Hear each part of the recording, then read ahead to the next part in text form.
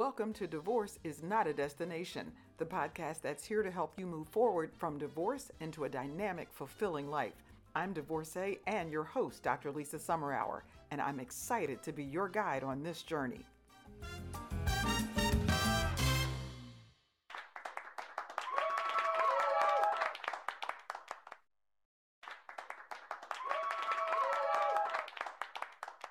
Well, good evening, everybody. I was having a hard time getting into my own show.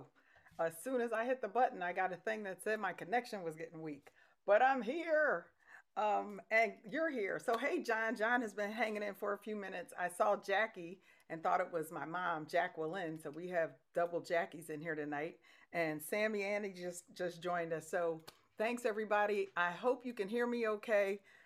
I'm getting a little bit hoarse, so I'm going to sip on my tea here, but we're going to get on with the show because this is week 3 in a 4-part series, and I'm really excited to get into this week. So, folks, I'm Dr. Lisa Summerhour, and this is the podcast, Divorce is Not a Destination. I'm also creator of a program called Divorce is Not a Destination, where I work with women who are in high-profile positions, who are looking for community support and confidentiality as they work through trauma and issues related to either breakups or divorces. And I primarily work with them on things that fit into 4 buckets. And that's having accountability in their lives, creating alignment in their lives, learning how to communicate without guilt, and learning how to trust themselves.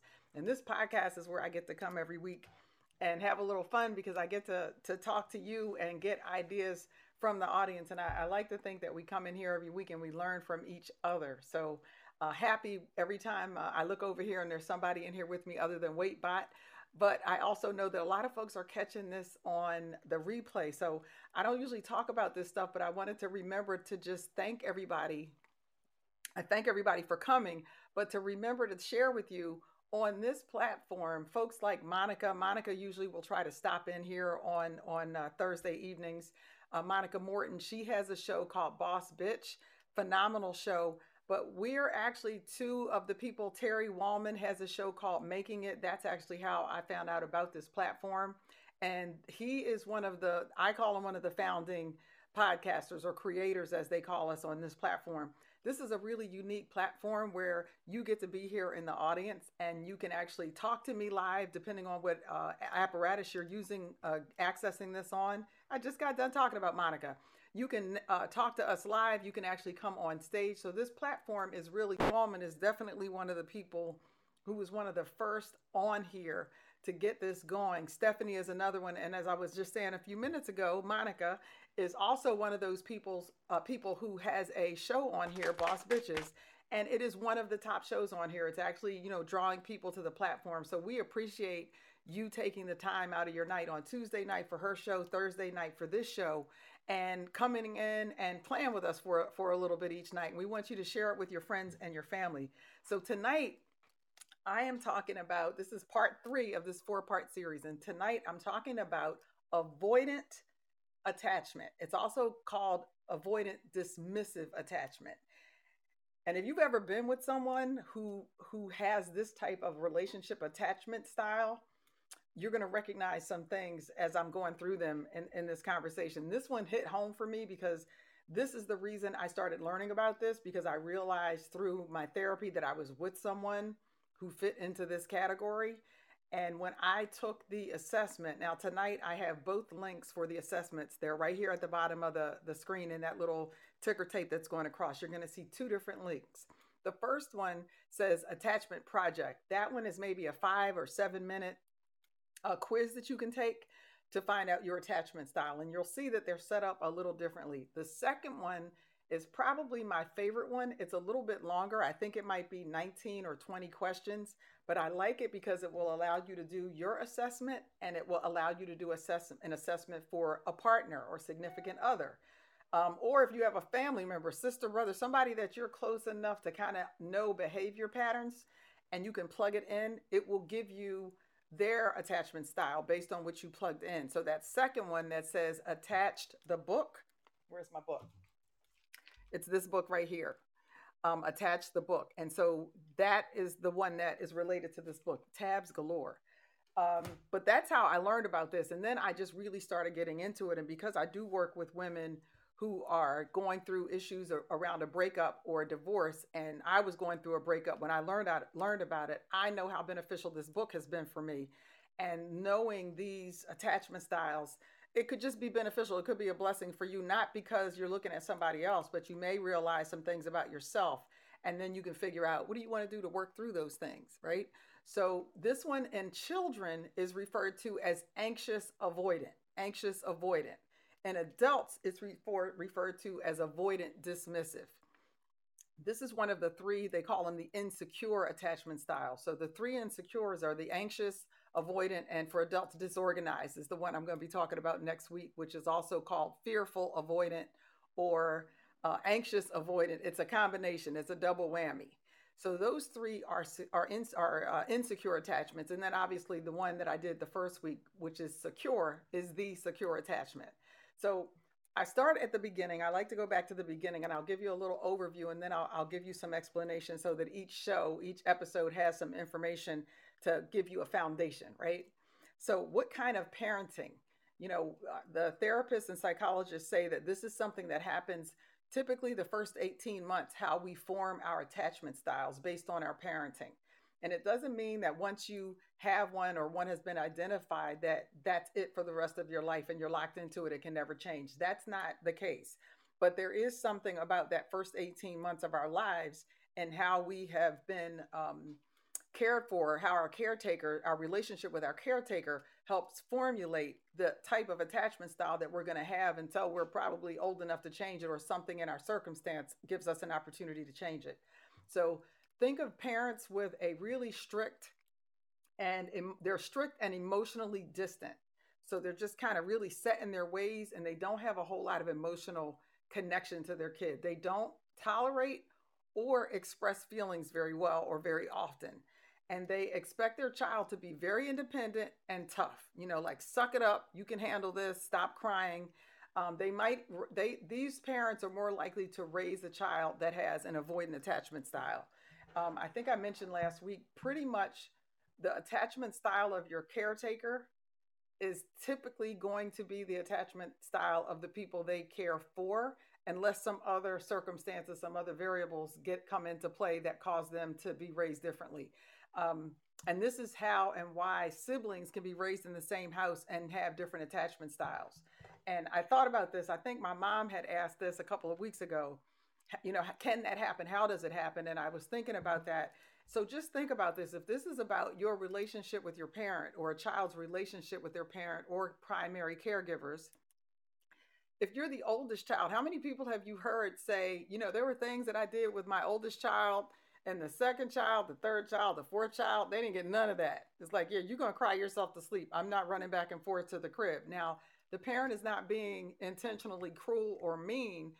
It's just that now we understand that depending on the consistency or inconsistency of that behavior with one child versus another, one child might have a more secure attachment style than a sibling who didn't get the same amount of attention or the same amount of consistent attention. So when you get to adulthood with this, and I'm giving you an overview before I dive in, these people could appear confident and really be self-sufficient, but they don't tolerate a whole lot of emotional connection or even physical intimacy. The reason I call this sex without intimacy is because they still want to have sex. And they may even really want intimacy, but they struggle with intimacy because it's so uncomfortable for them. So they avoid it, and they really don't know how to navigate that. They might not be able to build healthy relationships depending on how far into this dismissive or avoidant attachment they are. And if they're in the workplace, these are the people that kind of look like the lone wolves. They're they're like super hyper independent. And you kind of think, oh, we're just going to leave Bob or Betty over there in the corner and let her do her own thing. That could be one of the characteristics that could be pointing to somebody with an avoidant attachment style.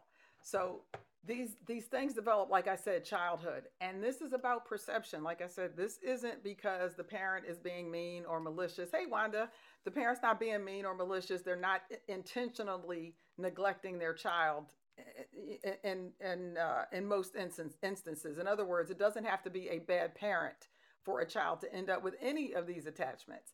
It's really about the child's perception to what's going on. So if the child perceives that their basic needs aren't being met, this is what's going to develop for them. They have a hard time trusting. The social bonds are going to be perceived by these children as not being safe. They don't have stability. And this is how a kid, an infant, a child would form this insecure, any of the insecure attachments. It's from that disconnect between what might actually be happening, but what the child is perceiving to be missing is what causes them to question. And I think last week I gave the example of a baby that's in the crib crying, and every time the baby cries, one of the parents or somebody runs in and picks them up. And then for whatever reason, they're tired. That stops. And now the parent's not running in there and the kid's crying, and something's happening in their mind that says, well, wait a minute, what happened? Where's the consistency? And so when you have these things happening repeatedly with this inconsistency, it can help develop one of the insecure attachment styles. So anxious avoidant, it's anxious avoidant in children, or avoidant and dismissive for adults. Dismissive for adults. So if you're talking to a person or you look at a person, you know someone who is, they're pretty self-sufficient. They really don't want to rely on other people. Based on these theories, they're going to fall into one of these insecure attachments. So how would a child, I want to go a little deeper into how a child might develop anxious avoidant attachment. And that's that, like I said, that's what we call it in children.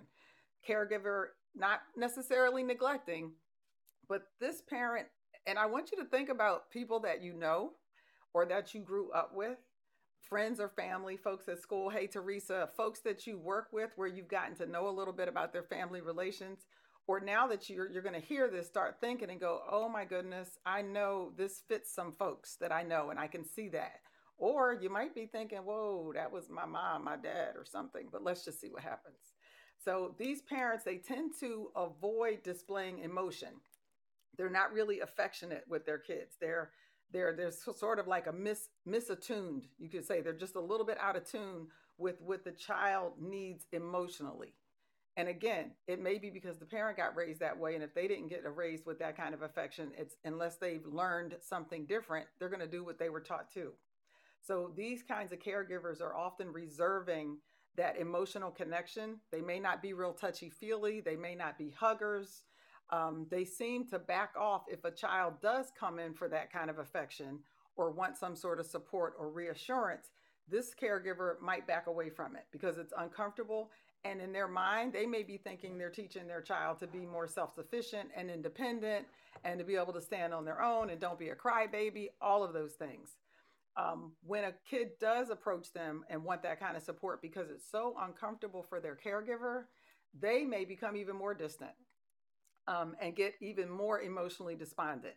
They might even be overwhelmed and want to exit, right? So you may have one parent that just doesn't even want to deal with this, and another parent is stuck dealing with it. And this is what happens when the parent just becomes unavailable. As far as the child is concerned, they're dealing with a parent who's not available, and that's going to create a whole lot of insecurity. The child needs the closeness, and instead of getting it, it's like door got shut in my face. So I'm not getting what I want, and I feel completely disconnected. And just imagine even now as an adult what that feels like. Hey, Nadine, imagine as an adult, if you've ever had somebody just shut you out, imagine what that did to you emotionally and what that did to your psyche. And now let's transfer that to a child who can't, make any logical sense out of what's going on. And imagine how that might impact them. And then you can understand how these sorts of behaviors over that first 18 months can cause these insecure attachment styles to develop. They might disapprove of and not even tolerate displays of emotion from their kids. I talked about that earlier. Now, this doesn't mean that it could be whether it's negative emotions or sadness or joy, positive excitement. They just don't deal with emotional stuff, period. It's just all of it is just uncomfortable for them. And if that's the adult, imagine what's going on for the kid. When they do see it, again, they're going to back up. They might want this kid to toughen up. And if you get raised in an environment like this could cause this avoidant attachment style, avoidant attachment styles. You're dealing with adults now. Let's talk about what some of this looks like in adults. And I really want you to pay attention. And I'll remind the folks who are in here now, the bottom of the screen, I have two links. One is going to attachmentproject.com. They have a quiz that you can take in like 5 minutes to see what your attachment style is. And you're going to see that one ask a lot of questions about how you were raised. That's how these two are different. The other one is for the book, attached the book, and that's the longer link. And you're going to see that one ask more questions that are relational based, that are relationship based. How does this person react or respond when this happened? And you're going to be able to use that one for yourself, and a second one that they give for a partner, a friend, lover, your husband, your wife, your spouse, whomever. And then you can see, okay, if I'm this and that person is this, where are the challenges going to come in the compatibility in this relationship? Or it might make you go, oh, okay, I see what's been going on here. Now I got to figure out how can I adjust, or how can we adjust to deal with the fact that we have these two different attachment styles that sometimes clash, right? So you have an adult who has avoidant dismissive attachment style. These people seem to be pretty happy. I mean, if you met them, you would think, wow, they're pretty social. They can be social. When they're out and about, they're socializing, they're smiling, they're easygoing. They seem to be pretty fun to be around. Um, they might even have a lot of friends, and they might have a lot of sexual partners. Remember, I said sex, but not intimacy. So they might have a lot of sexual partners. And if you don't know them well enough, if you're looking from the outside, you may think this person's got it going on. Their life is looking pretty good. Generally speaking, they're not necessarily alone, and they may not really feel lonely either. So for the most part, they look like everything is good. But they tend to be really, really independent. I talked about the person at work. That's the Lone Ranger. They're going to do everything on their own. And they probably have pretty good self esteem, which is different from anxious avoidant that had low self esteem. They were like edgy and nervous all the time. These folks don't necessarily like relying on other people for emotional support or for reassurance. So let's think back. As an infant, they didn't get that. So they've learned not to be able to depend on that. So they don't really trust it. So they've learned as an adult to navigate without it. So I'm going to make myself feel good. I got this. I'm going to handle it. I love you, but don't do anything for me. I don't need you to do that for me. I don't need you to do that for me. That may be coming from somebody with that avoidant attachment style. These people might invest really, really heavily in their professional development, and they're likely to build their confidence um, so that they can have personal success. They seem like and it's funny because a lot of stuff I read, you're going to hear me say they seem to be in control. They seem to be in control. So let's talk. And anytime you have a question or a comment, please raise your hand. I'm sharing information, but this is definitely open for dialogue all the time. So if something strikes you, jump on in here. Hit the little circle down in your corner. It's got a little dot on it. Click on that, and you can hit to be on stage, or have me, or open up your microphone. So if this person is in a relationship, you got somebody with an avoidant, dismissive. Don't forget the dismissive part, because let me tell you something. The dismissive part was the part that jumped out for me first. Because if you've ever been in a relationship where you feel like somebody is literally, they're like just dismissing you, it's like I don't even have time for you. I can't even be bothered. That might be this person. And they avoid conflict and everything else that has any kind of emotion attached to it. Remember, it's not just negative emotions, bad emotions. Some of these folks struggle with any emotion. So their social interaction and bonds look like they're okay, but for the most part, they are very surface. They're very surface. So if you're in a relationship with this person and things start going downhill, when you start talking to your friends, they're looking at you like, what are you talking about? Oh my gosh, he's got the biggest heart in the world. Oh my God, he's the nicest guy. Well, he's really a good person. You're going to hear all of this because on the surface, that's what they have been portraying. That's how they have learned to navigate in the world. They can put on a happy face and a really easygoing disposition, even though you may be experiencing something different when you're with them on a regular basis. In order for a relationship to be meaningful and fulfilling, it's got to be deep. And so if you're dealing with somebody who can only operate on a surface level and can't dig in emotionally, how are you ever going to have an emotionally satisfying and gratifying and fulfilling relationship? You're not. And it may take you a minute to realize that where it is as deep as it's going to get. Like, because you may have moments where you think things are going a little deeper, and then you realize, nope, we're floating right back up to the top. We kind of bobbed a little bit, faked me out like we were going to take a dive, and it was like shoot, bob right back up to the top.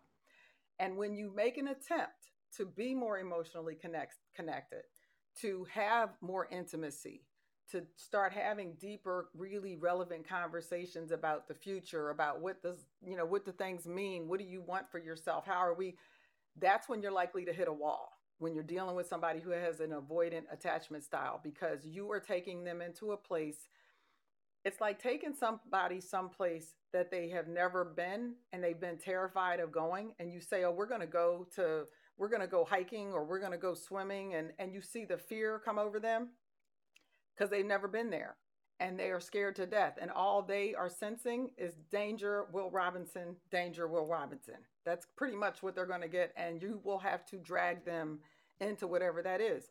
That's sort of like what this relationship is like with somebody who has an avoidant dismissive attachment style. These people will let you be around them, but they will not let you in. So you can navigate and operate in their sphere, which means you can live with this person. And you may have moments where you're having fun and it's light and you get some hugs every now and then and all of that stuff is happening. But as soon as they feel like, okay, that was enough. I was in there with you for a few minutes. I need you. They need you gone. They need you away. So it's someone that you can live with. If you've ever heard someone say, I'm not alone, but I'm lonely. Now, the person with the avoidant attachment style, they don't feel alone or lonely because they're really not going in that deep. You may be with them feeling really, really lonely, even though you're not alone, because you get the way you can describe it, or somebody might describe it, is they're with me, but they're never really there, right? So these people tend to avoid really strong displays of closeness and intimacy. And when things start getting really serious, that dismissive avoidant person, they're going to close themselves off. That's when they may just completely shut down on you. So that could happen if there's an argument.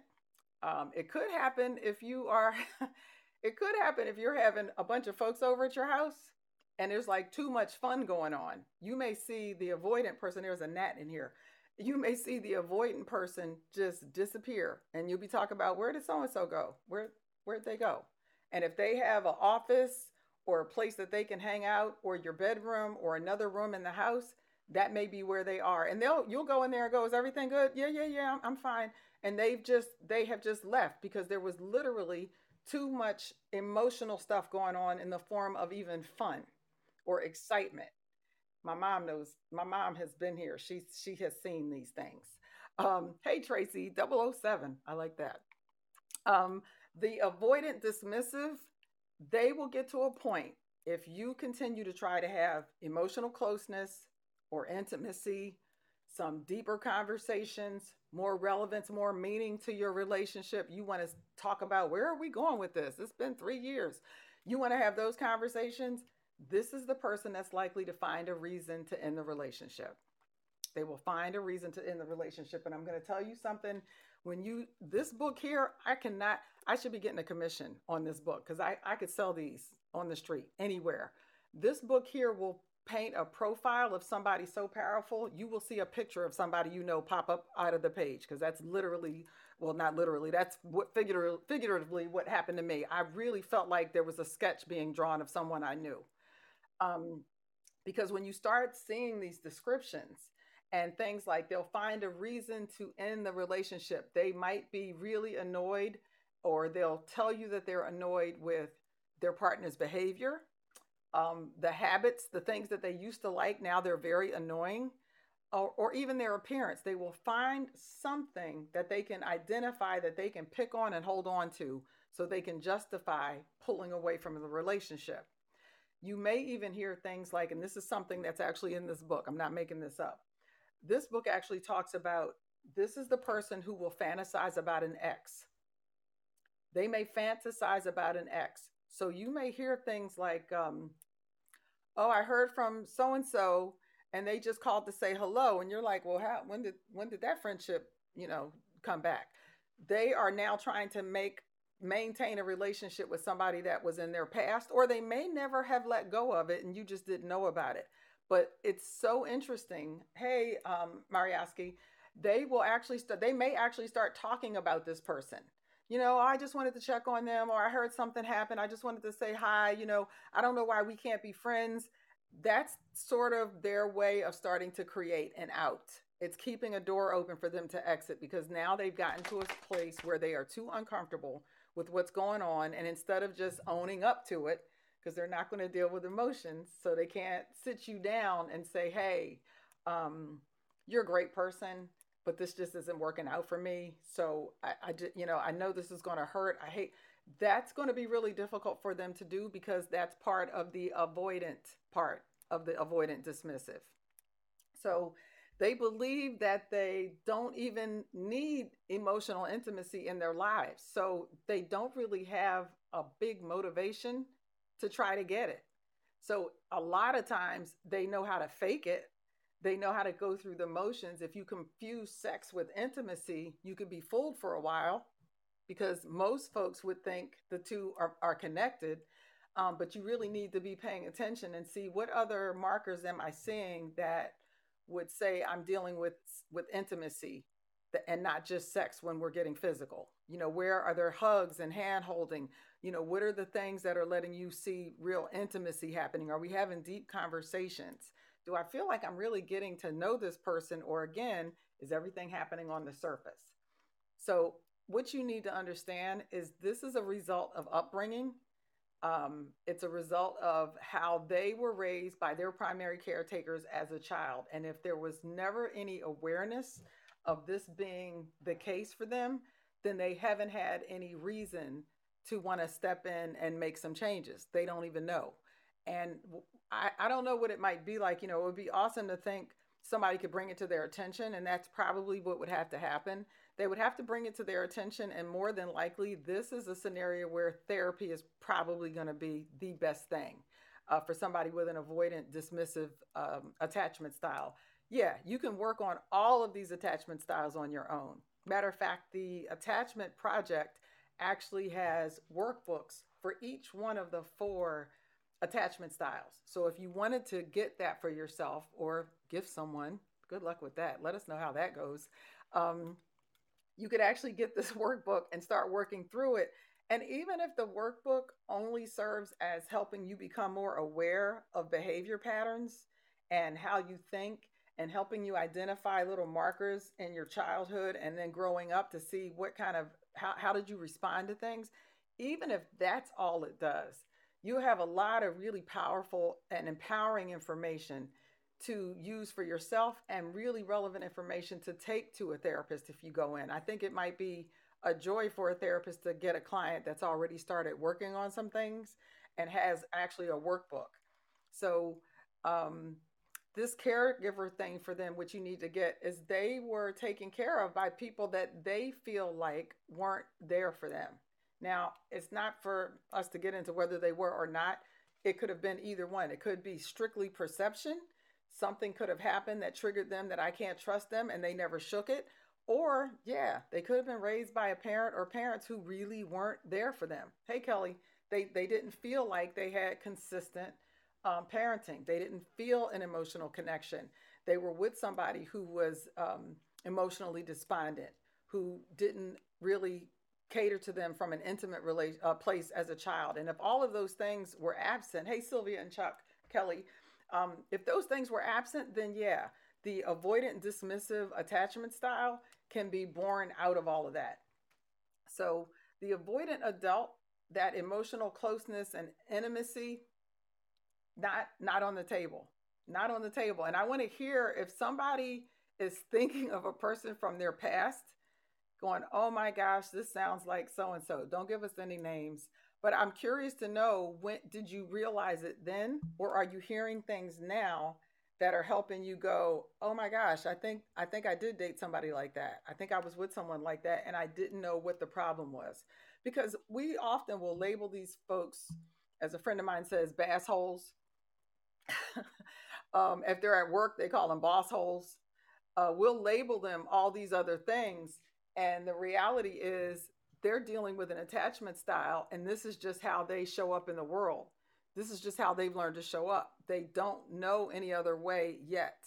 So from the outside, again, this person, hey, three guys, this person looks really confident. They look strong. They look like they are keeping it together. They're very likely pretty successful because they tend to pour a lot of their energy into their profession,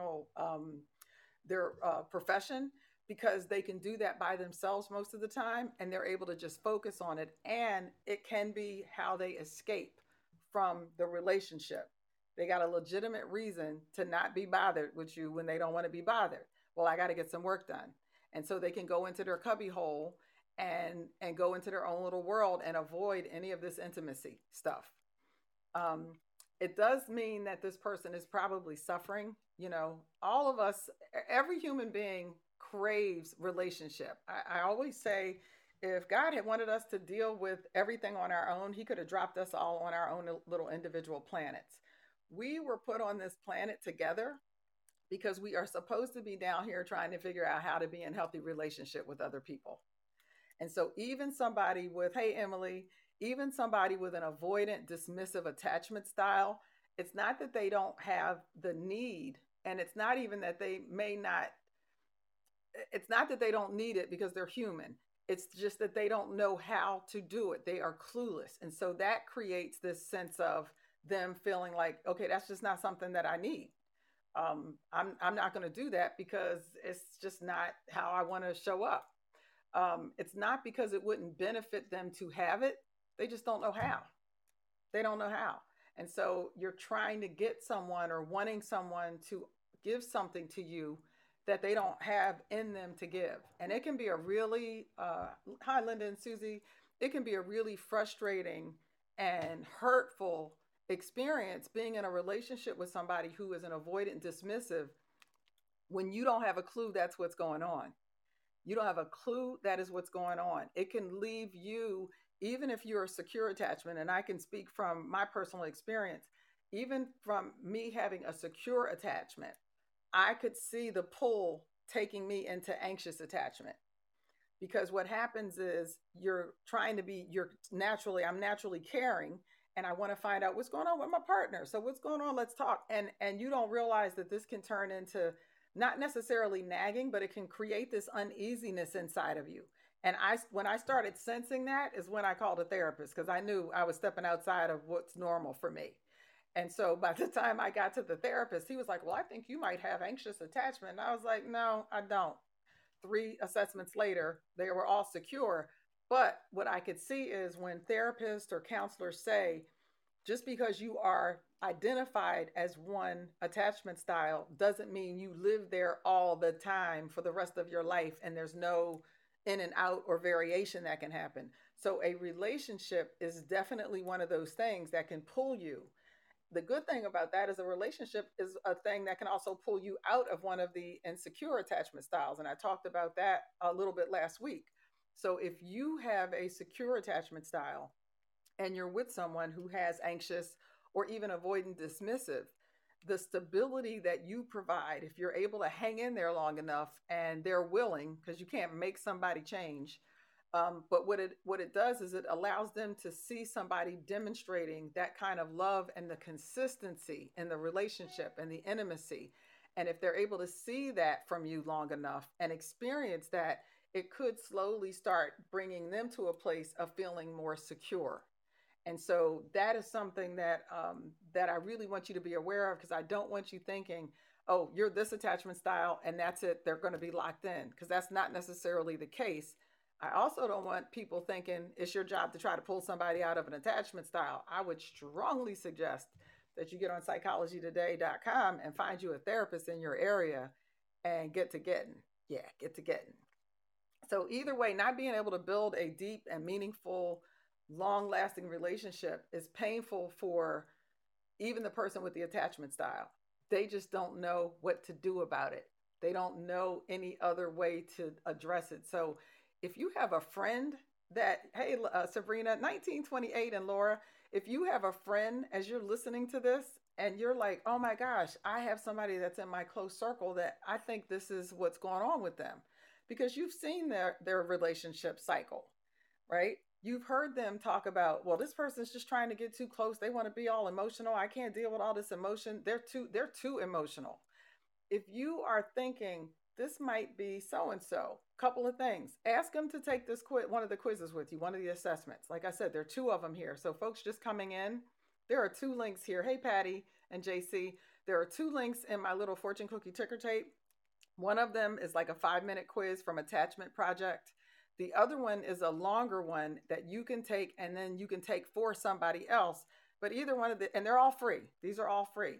So if you have a friend, this is a great way to kind of get them thinking about attachment style and see if they can identify where they are. And once they do, you guys can have this conversation and go, hey, let's just have a cup of coffee and a heart to heart. And you can say, your last couple of relationships, when I was reading this sounded really similar. This sounded familiar. Does it feel familiar for you? And if so, you may put somebody on a path to first become aware of their attachment style. And then, second, to identify how having this particular attachment style has impacted relationships in their past. And then, third, are they ready to do something about it to change it? I mean, this can be life changing stuff. Hey, Caitlin, David, Tamara, this can be life changing stuff for somebody when they are made aware of it. So if you're that kind of friend and have that kind of connection with somebody else, this is a great thing to turn somebody on to, because they're probably living with a lot of pain and angst, not being able to get past this wall that they've put up that's keeping them from being emotionally connected to someone else. And they still keep trying. They keep wanting to be in a relationship, and they keep having the same thing happen over and over again. They get close to somebody, the person wants a little more out of them, they get a little freaked out, they get scared, and they start making up excuses as to why this relationship's not going to work. And now this person parts their hair on the right and I hate it. And it could be anything that triggers that triggers this. And all of a sudden there are things that they don't like that might not even make any sense now. I actually had somebody tell me that I was doing things. One day I had upset his sister. It hadn't actually happened. One day I had him and his dad arguing. It hadn't actually happened. So there will be things that come up because what they're trying to do is push you away. They are trying to push you away. And at that point, it's almost like the Malcolm X of relationships. By any means necessary, I need you to not be here, or I need to not be here with you. Um, so pay attention to that. Think about some of your friends. Who needs to hear this? If you think you know someone, like I said, if you're recognizing this dismissive or this avoidant dismissive behavior, um, clue them in. So let's do this. Um, what can they do? What can this person do? Or what can you do if you realize this could be me? This sounds like some of my relationships. The key is to admit it, right? Admit it, and admit that this switch on emotional intimacy, you got to figure out how to turn this thing on. You got to find the switch and you got to flip this thing on. You got to figure out how to allow yourself to experience emotional intimacy. And that means you cannot confuse intimacy with sex. So don't start thinking I'm just going to have all this sex and I fix myself. No, you just had a bunch of sex. We all know you can have sex and not be intimate, right? So you want to figure out how to turn this switch back on or turn it on. And it could be really challenging and it could require a lot of work on your part and therapy. I'm going to keep saying therapy because I'm not a therapist, I'm a coach. And you may need to go to counseling or a therapist to move past this. What does it feel like?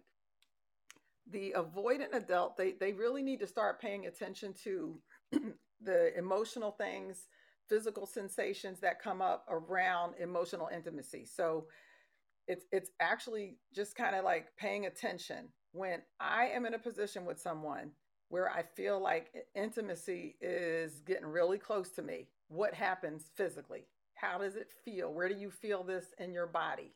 Do you start having a panic attack? Does something happen in your head that is basically screaming, run, I need to get the hell out of here? Pay attention to what happens. And if you're able to, right after, sit down and journal. That's another one. Me and Monica are always telling people to journal. We should, Monica, we need to get pens with our logos and stuff on them because we could be mailing pens out constantly. But take a minute and write down everything that went through your mind and what it felt like in your body, because I really think our bodies very often are giving us signals and we just kind of don't pay attention to them. What's going on in the pit of your stomach? Did your heartbeat start really racing? So pay attention to that. That whole opportunity to self reflect on that moment might help this thing make sense and help you analyze the patterns. Because once you identify what you just experienced, you can start going back and go, I remember when this happened with this person or in this situation. Or, and it could be weird things like it may not even be a relationship, it could be with a niece or a nephew. They want to come and hug you and cuddle and sit up next to you, and you are just adverse to anything that feels too intimate. And people never think that they would think, oh, that's horrible. Who wouldn't want to hug a kid? But understand you're dealing with somebody with an avoidant, dismissive attachment style. And if it feels like it's a little too lovey-dovey, a little too emotional, a little too intimate, it may be a problem for them, and it's got nothing to do with the other person. It's got everything to do with them and those first 18 months of their life when they felt like they weren't getting what they needed.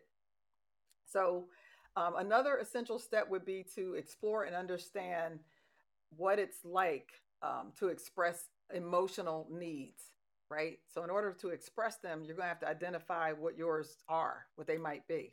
And that's why I said there is a workbook. There's a workbook on the attachment project that you can download that will help you just kind of, it asks you enough questions so that you can get yourself in a frame of mind to be able to process some of this information so it's not too overwhelming.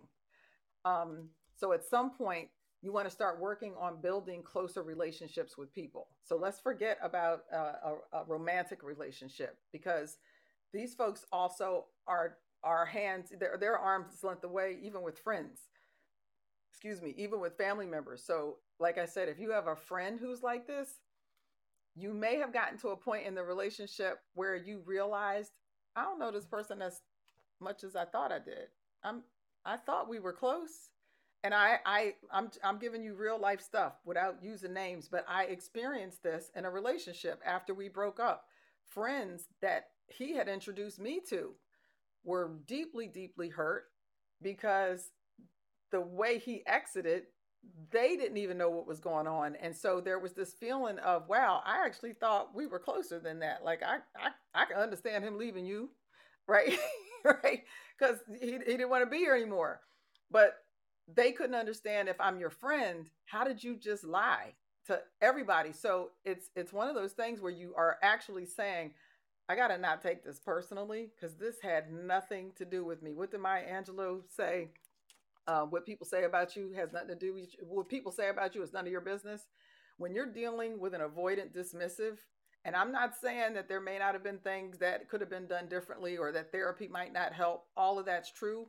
At the same time, when you're dealing with somebody who is avoidant dismissive, they are operating at a level and thinking about things that don't have anything to do with you.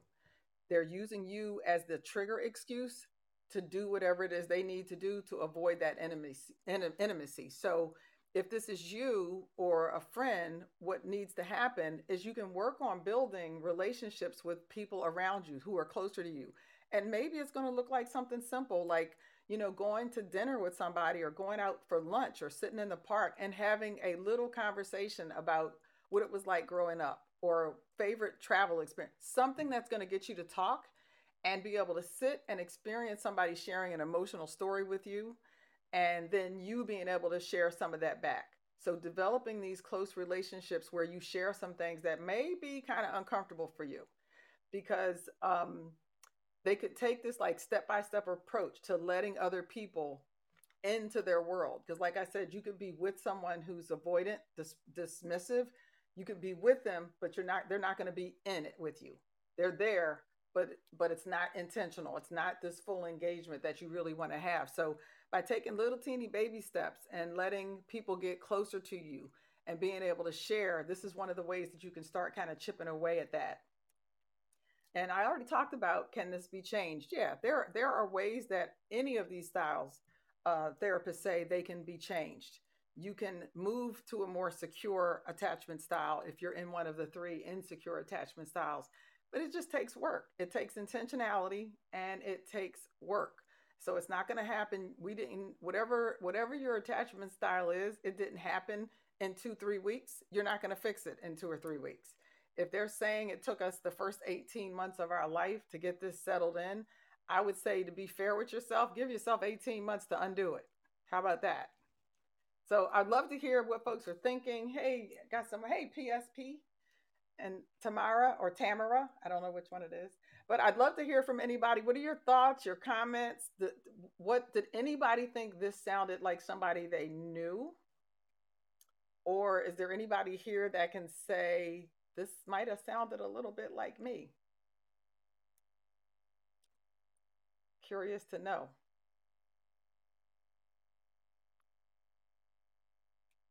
Hey there. I see you, but I don't hear you yet. Jacqueline.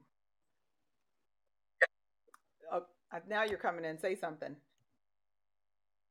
Can you hear me now? Now we can hear you. Oh, okay. I Yep. just remember um, one evening having company here, Mm-hmm. and the gentleman who has this type of attachment style Mm-hmm. was here all evening with the company. But when they left, I thought it was interesting because he was so proud that he had stayed the whole time, that he Yep. hadn't come up with an excuse to leave, which was kind of Interesting. which happened often. Yeah. But he was So so proud of himself, and he said something to the effect I that did good, didn't I? I, I did good, didn't I? Meaning, he actually stayed with all the company, and I guess to some extent enjoyed the conversation. Yeah. So, So you yeah, he kind of yourself on the back. pat, yeah, patted himself Yeah. on the back that evening. So if you are a person who struggles now, my family, when we get together, my friends and family, we are boisterous. We are going to laugh. We're going to crack jokes. We're going to do just about everything but your mama jokes because that's my mama and ain't nobody trying to get smacked. But we're going to laugh and we're going to have fun. If you are an avoidant dismissive, even that energy is off-putting for you because it's still emotion, right? Even though it's laughter and it's fun, it's emotional. And so for that person, it's almost the feeling I got, it was almost like, wow, I survived people throwing straight pins at me. I did good, didn't I? Like I made it through the night. And so understand that for this person with a dismissive, avoidant dismissive attachment style, any kind of emotion, a lot of times we think that it's going to be like arguments they can't deal with or negativity. It's like, oh, it's off putting. It's any emotion.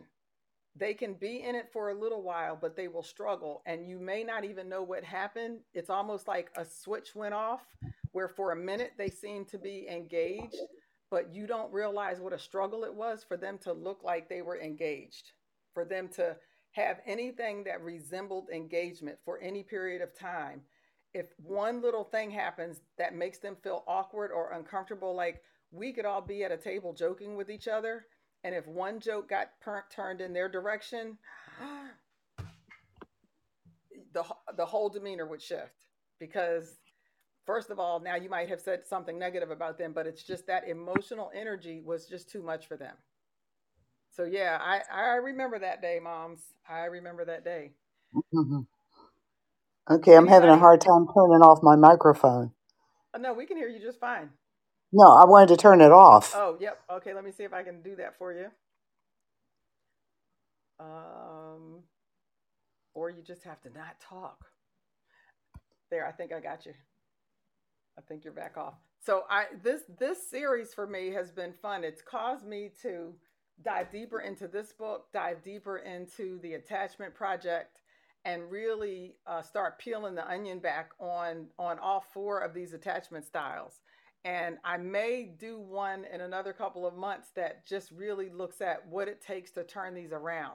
Or maybe one show and touch on all four. I may have to, maybe I'll just do two series and do two things on each one. Actually really only need three. You don't need to turn around secure attachment style. but to just give people an idea on what might it be like, or maybe I'll bring a therapist on. I may bring somebody on to talk about what it's like working with somebody with one of the insecure attachment styles, and what does it look like for them to be able to turn that, bring that closer or into a secure attachment style. And what is it like to be somebody that's in love with or married to somebody with an insecure attachment style that really is problematic? What do they need to do to try to live with that? Because one of the things that happened, this was a this was a recommendation from my therapist on my last session after my relationship ended, and he said, i I recommend this book to every single woman I work with. I have no idea why he doesn't recommend it to men, because I think everybody would benefit from it, but he recommends it to every single woman. And since I was newly single, I got the recommendation and I downloaded it immediately and ordered a copy. um, but I think to be able to what I saw when I was looking up people's testimonies and what people liked about the book and what they didn't like about the book, there were several people who were married to someone with either anxious or avoidant attachment, or the one I'm covering next week, which is, they call it disorganized attachment, which is like a comment, they call it fearful or disorganized attachment. And it's like a combination of anxious and avoidant. That doesn't even sound good, right? It's that combination. And for people who were dating or married with or had been with someone for a long time with that attachment style, a lot of therapists and a lot of books will say, we don't even know what to tell you. Like, you may just have to get out of there. And it was really pissing people off because they're like, so you're telling me there's no hope for my relationship? And it really hinges on, is this person going to ever get to a place where, one, they can identify that they have this particular attachment style and that they're willing to do something about it, right? They're willing to do something about it, because no matter how good you are, if they don't pick up on the fact that, man, if I change, it could improve my relationship, because they have decided it's not their issue, it's not their problem, you're the one with the problem, then they may never want to make a change. And then you're just going to be stuck in a relationship with somebody, and you have to figure out what sacrifices are you willing to make, and what is that doing to your emotional well-being and to your psyche and all of that stuff. So anybody else, I just want to see if anybody else wants to share, has a comment. I so appreciate everybody being here tonight. um, we're having sunshine in Southern California, so I'm kind of excited about that, because I feel like it's been a minute since we had sun and warm weather, because 2 mornings ago it was 39 degrees in Southern California. No bueno is what I'm going to say about that. So, look, next week, come back. I'll be talking about fearful or disorganized attachment style. I'm gonna give you another second to click one of those links that's going through on that little ticker tape, so you can go take your quiz. And if you do, come back next week and talk to us about what attachment style you learned that you have, or if you want to share about your partner. Look at you, Wanda. You stayed on here the whole show and did not talk about your husband not one time, and you didn't tell no lies on me today. Take care, everybody. Have a great night. Thank you for listening. I'm your host, Dr. Lisa Summerhour. And until next time, remember, your life, your journey, and divorce is not a destination. Created live on Fireside.